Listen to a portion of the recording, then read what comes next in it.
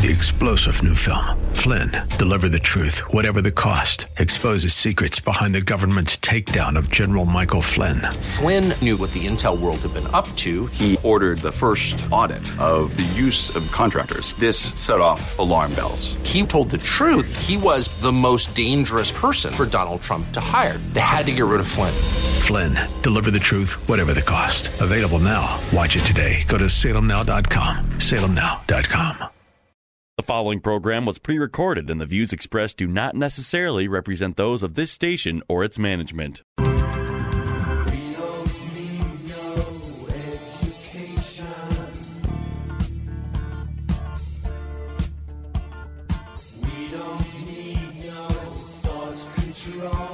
Welcome to Education Nation, where we tackle the biggest issues in American education.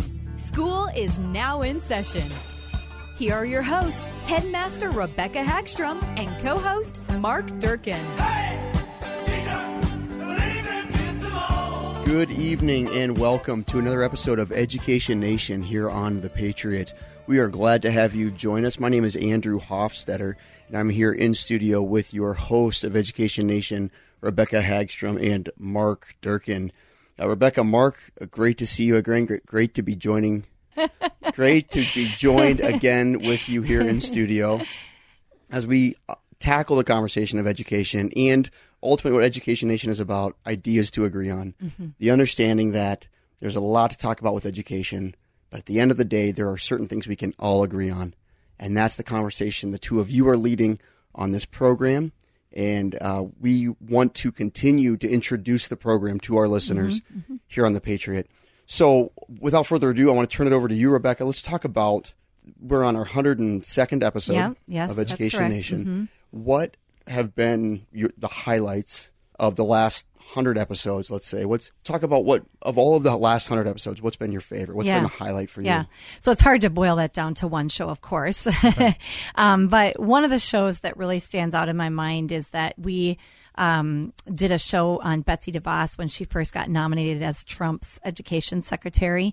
And our listeners will remember that there was huge uproar around that and lots of arrows headed her way. And so we were kind of curious, who is this woman? Because a lot of people didn't know who she was. And so we did a show to further research her and introduce her to our listeners. And as part of that show, we shared her platform for education. And one of those things that she really values is trying to get the federal government and unions out of education and put it back into the hands of the parents at the local level. And of course, you know, it is what it is right now. So this is a big uphill battle for her.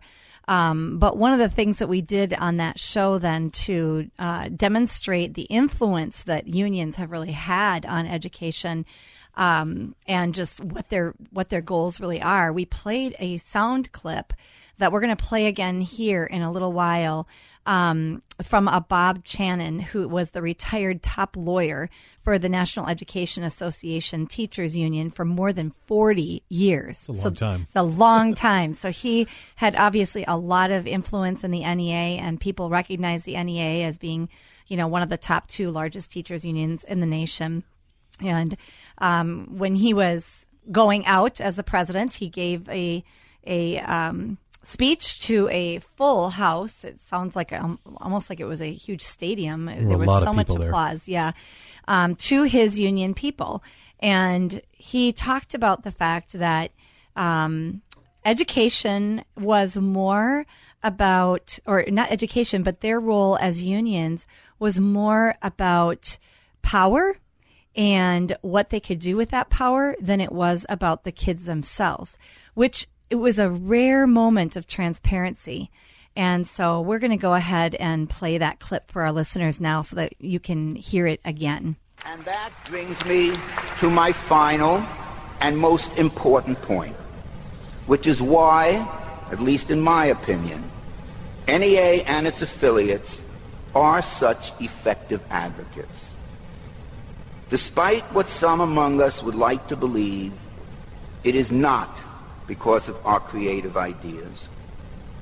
It is not because of the merit of our positions.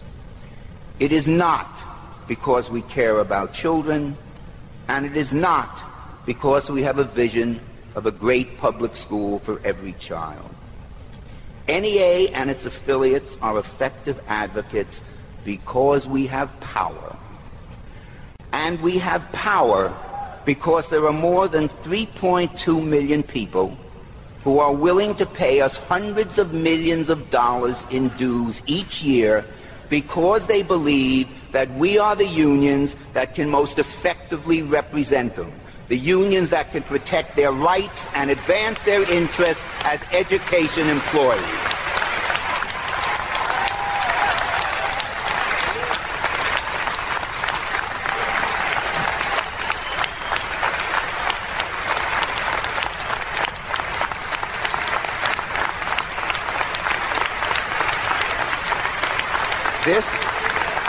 This is not to say that the concern of NEA and its affiliates with closing achievement gaps, reducing dropout rates, improving teacher quality, and the like are unimportant or inappropriate. To the contrary, these are the goals that guide the work we do, but they need not and must not be achieved at the expense of due process, employee rights, and collective bargaining. That simply is too high a price to pay. Too high a price to pay. So now we have it. What's really at stake for the teachers' unions is not the kids, not developing a public school system that serves all kids well, but it is the rights of the teachers. That is what he is saying right there, that is more important than how successful the program itself is. That, Mark, is why we are where we are today. And that's why we do a show. With a failing public system. And exactly. Why we do a show like Education Nation. Yeah, exactly right. So there we have it again. I, for the record, was not clapping when everyone else was clapping. Right. During that soundbite. Right. And it went on and on and on and on. It did. And it's good to hear that. I think to hear that's the sentiment of what's being done, what's being propagated. Well, and I think the scary thing about that, if you think back to what this outgoing president said, he says, because we have power and we have 3.2 million people who are willing to pay their dues. And I thought, willing? Because you know what? There's quite a few people who are not necessarily willing, but they have to in order to get their health care or whatever it is. And we've even had a case before the U.S. Supreme Court with Rebecca Friedman about the collective bargaining rights and wanting to be able to not have to pay dues, because there's even a requirement that you pay a certain minimum level of your dues simply because supposedly, as an employee of the district, you're benefiting from the collective bargaining that the union is doing, regardless of whether you agree with the outcome. Right. And not only that, too, but then if you bring politics into the equation, how much of those dollars is going towards a particular political candidate during a presidential election season that maybe a lot of people who are contributing don't agree with? Right. We did. That's actually another memorable show where we went into how much money these unions give to, and it's all Democrats. Like there are hardly any Republican candidates that they give money to. So that's a pretty interesting one too. People can go back and look at our podcast. And I'm sure we'll bring it up again at some point too. I'm sure it'll come up. There have been, we're talking about, for our listeners, you're listening to Education Nation here on The Patriot with our host, Rebecca Hagstrom and Mark Durkin. I'm Andrew Hofstetter, and helping you unpack the last 100 episodes and finding a way to really summarize what you have talked about up to this point and the direction you're going as Education Nation addresses all the topics around education with the idea of ideas to agree on. Rebecca, what would you say was the most listened to or most popular episode of the show from our listeners up to this point? Well, and actually it's the same one. It's the Betsy DeVos podcast, which did get the most listens. And I'm sure it's just because people were curious about who she was and wanted to know more.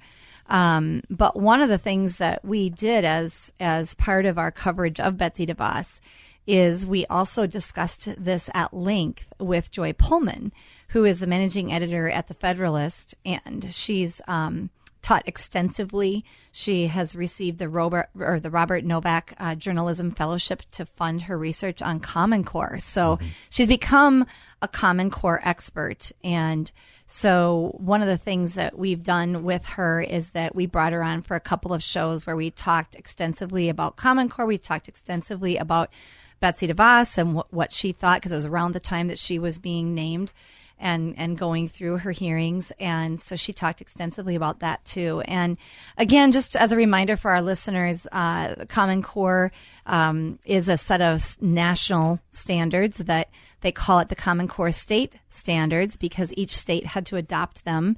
And interestingly, they were asked to adopt these standards before they were even written. And the federal government kind of put the big carrot of money out there, race to the top grants.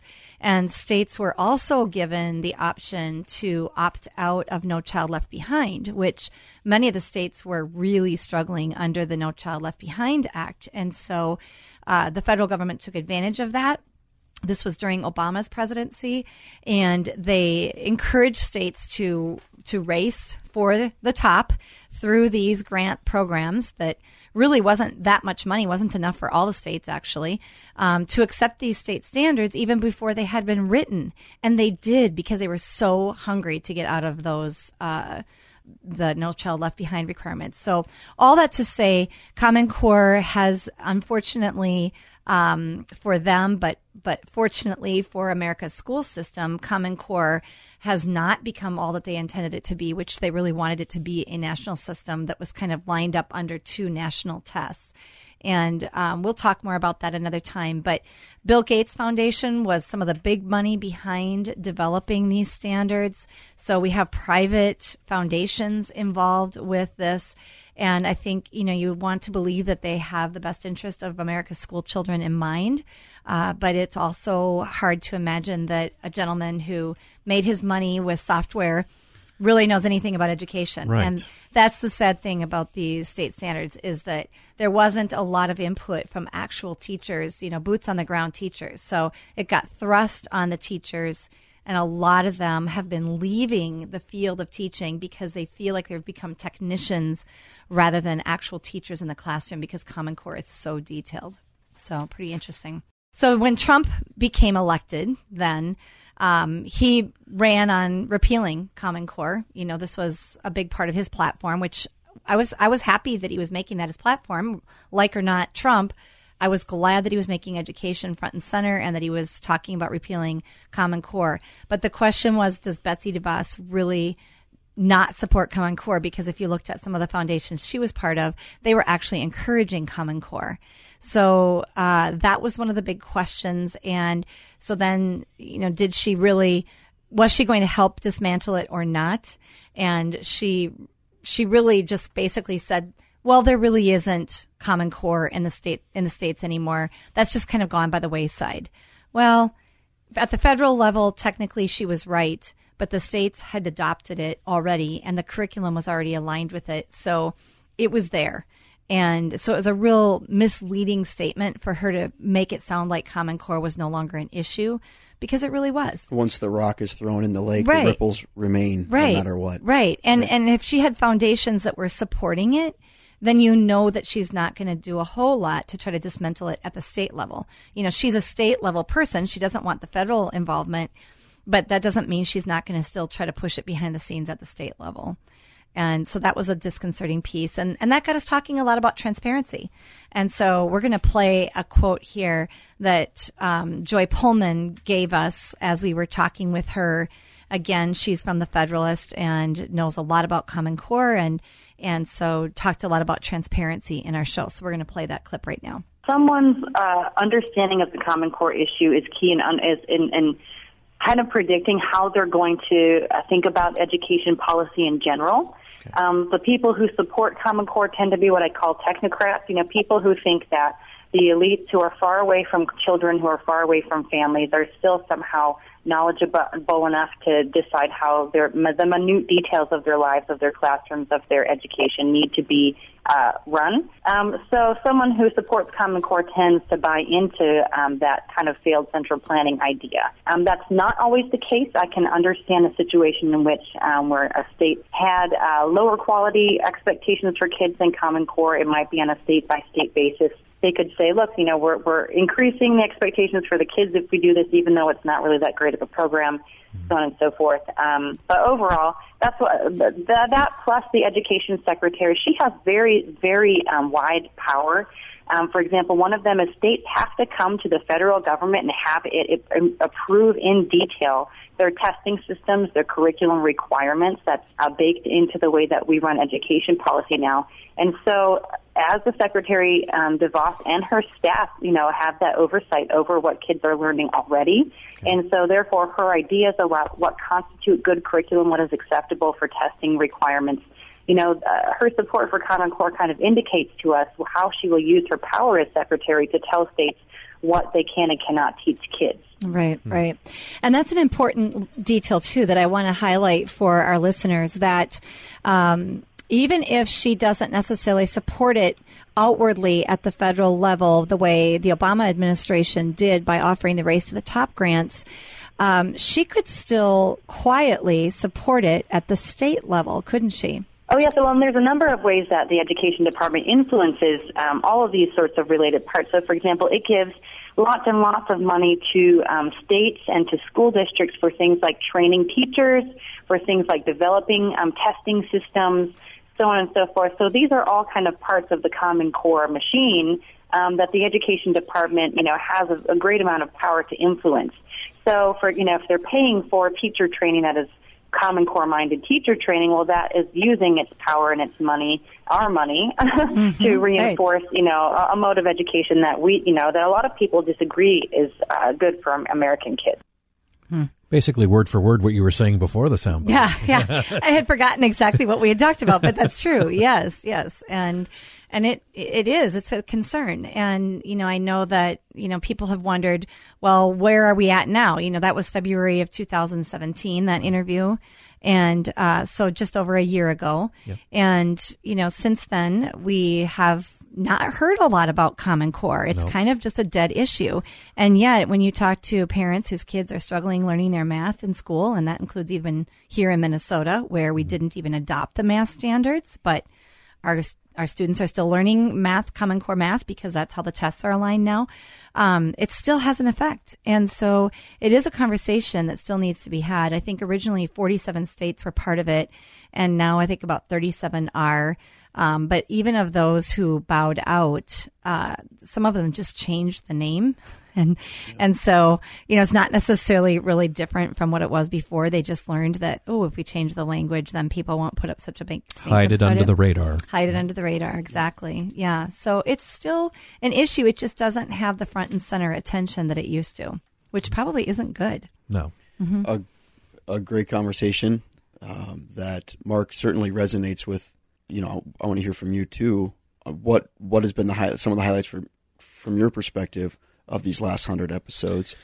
And I know we're probably going the same path here again. Well, it's funny because what I often say is what we're seeing today is symptomatic, but when there are the symptoms that are showing up all across the spectrum, well, there's a root system that has really contributed to a lot of the things we're seeing today. So, when people think of education, again, we think of issues such as Common Core, national test scores, public schools, private schools, school choice. The list goes on and on.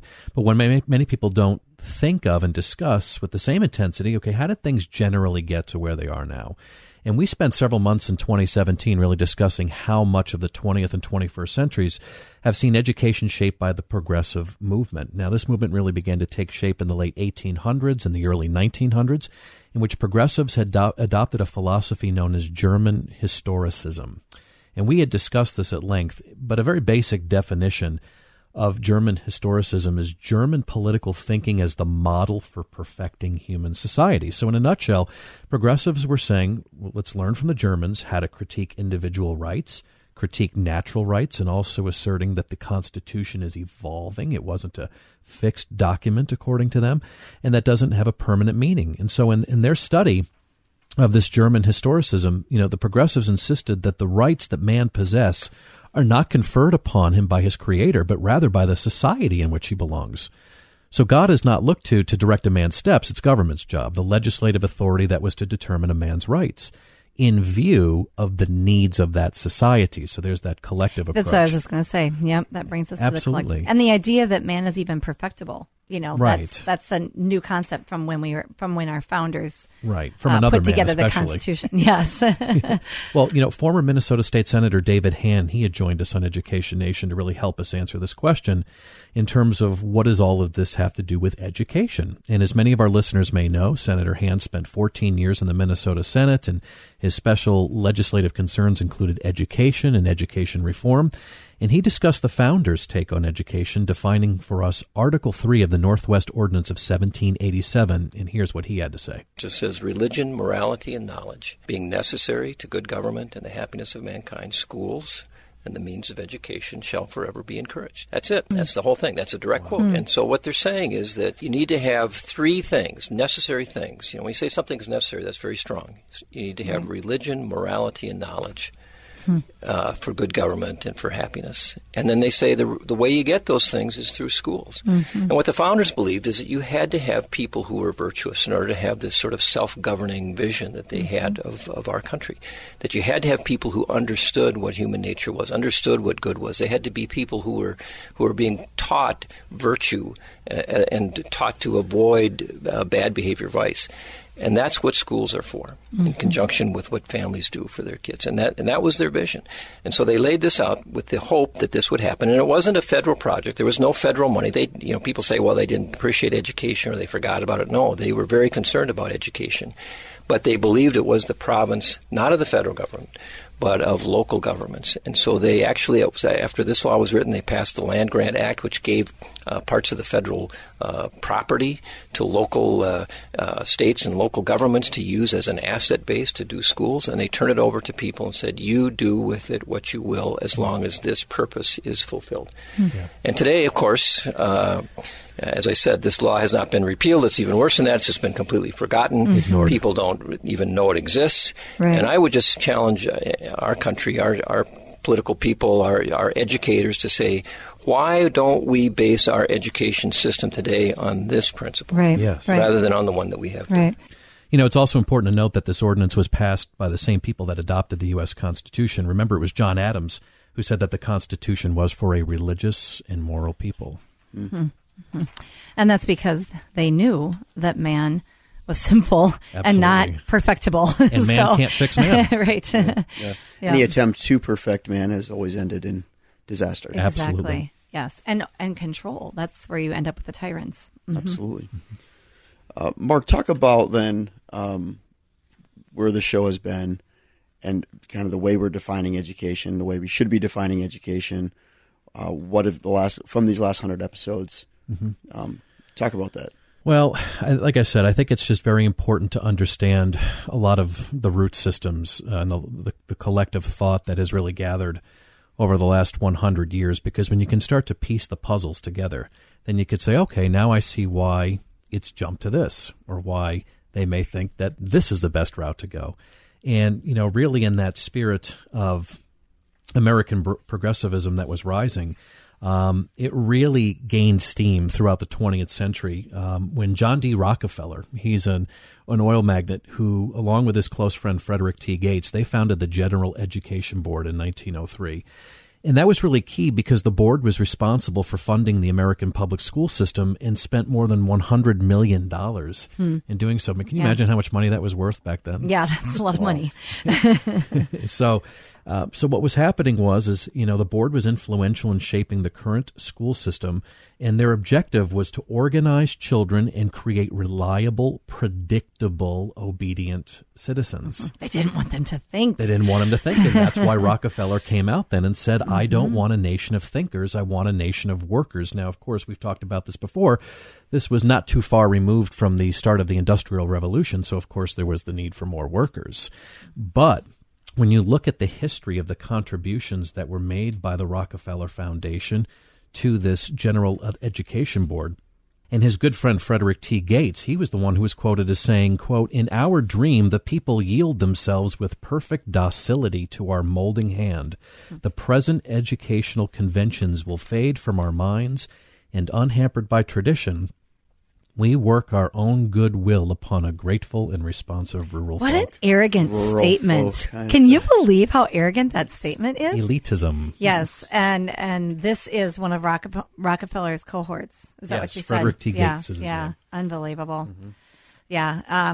Again, a rare moment of transparency, but this is what we see, and people don't even recognize that because now 100 years later, people are used to the educational system the way it is, and it's kind of the old frog in the boiling pot syndrome. You know, if you just warm up the water and let it happen over the course of a long period of time, the frog doesn't jump out. And this is our educational system as well. We don't jump out necessarily because we don't see the change happening quickly. It's such a slow, progressive If you change. want to know what wet is, don't ask a fish. Yeah, there you go. There you go. Yeah. So it is frightening to think that we have landed at this place where teaching kids to think is no longer a priority in our schools. And we mentioned this last week, too, about the two-headed monster, about how government and education kind of feed off of one another, especially when you've got these special interests that are pouring in hundreds of millions of dollars. So then to kind of really change the direction of education, again, I'll just say it again, Abraham Lincoln said the philosophy of the schoolroom in one generation will be the philosophy of the government of the next, and we're seeing that play out more and more.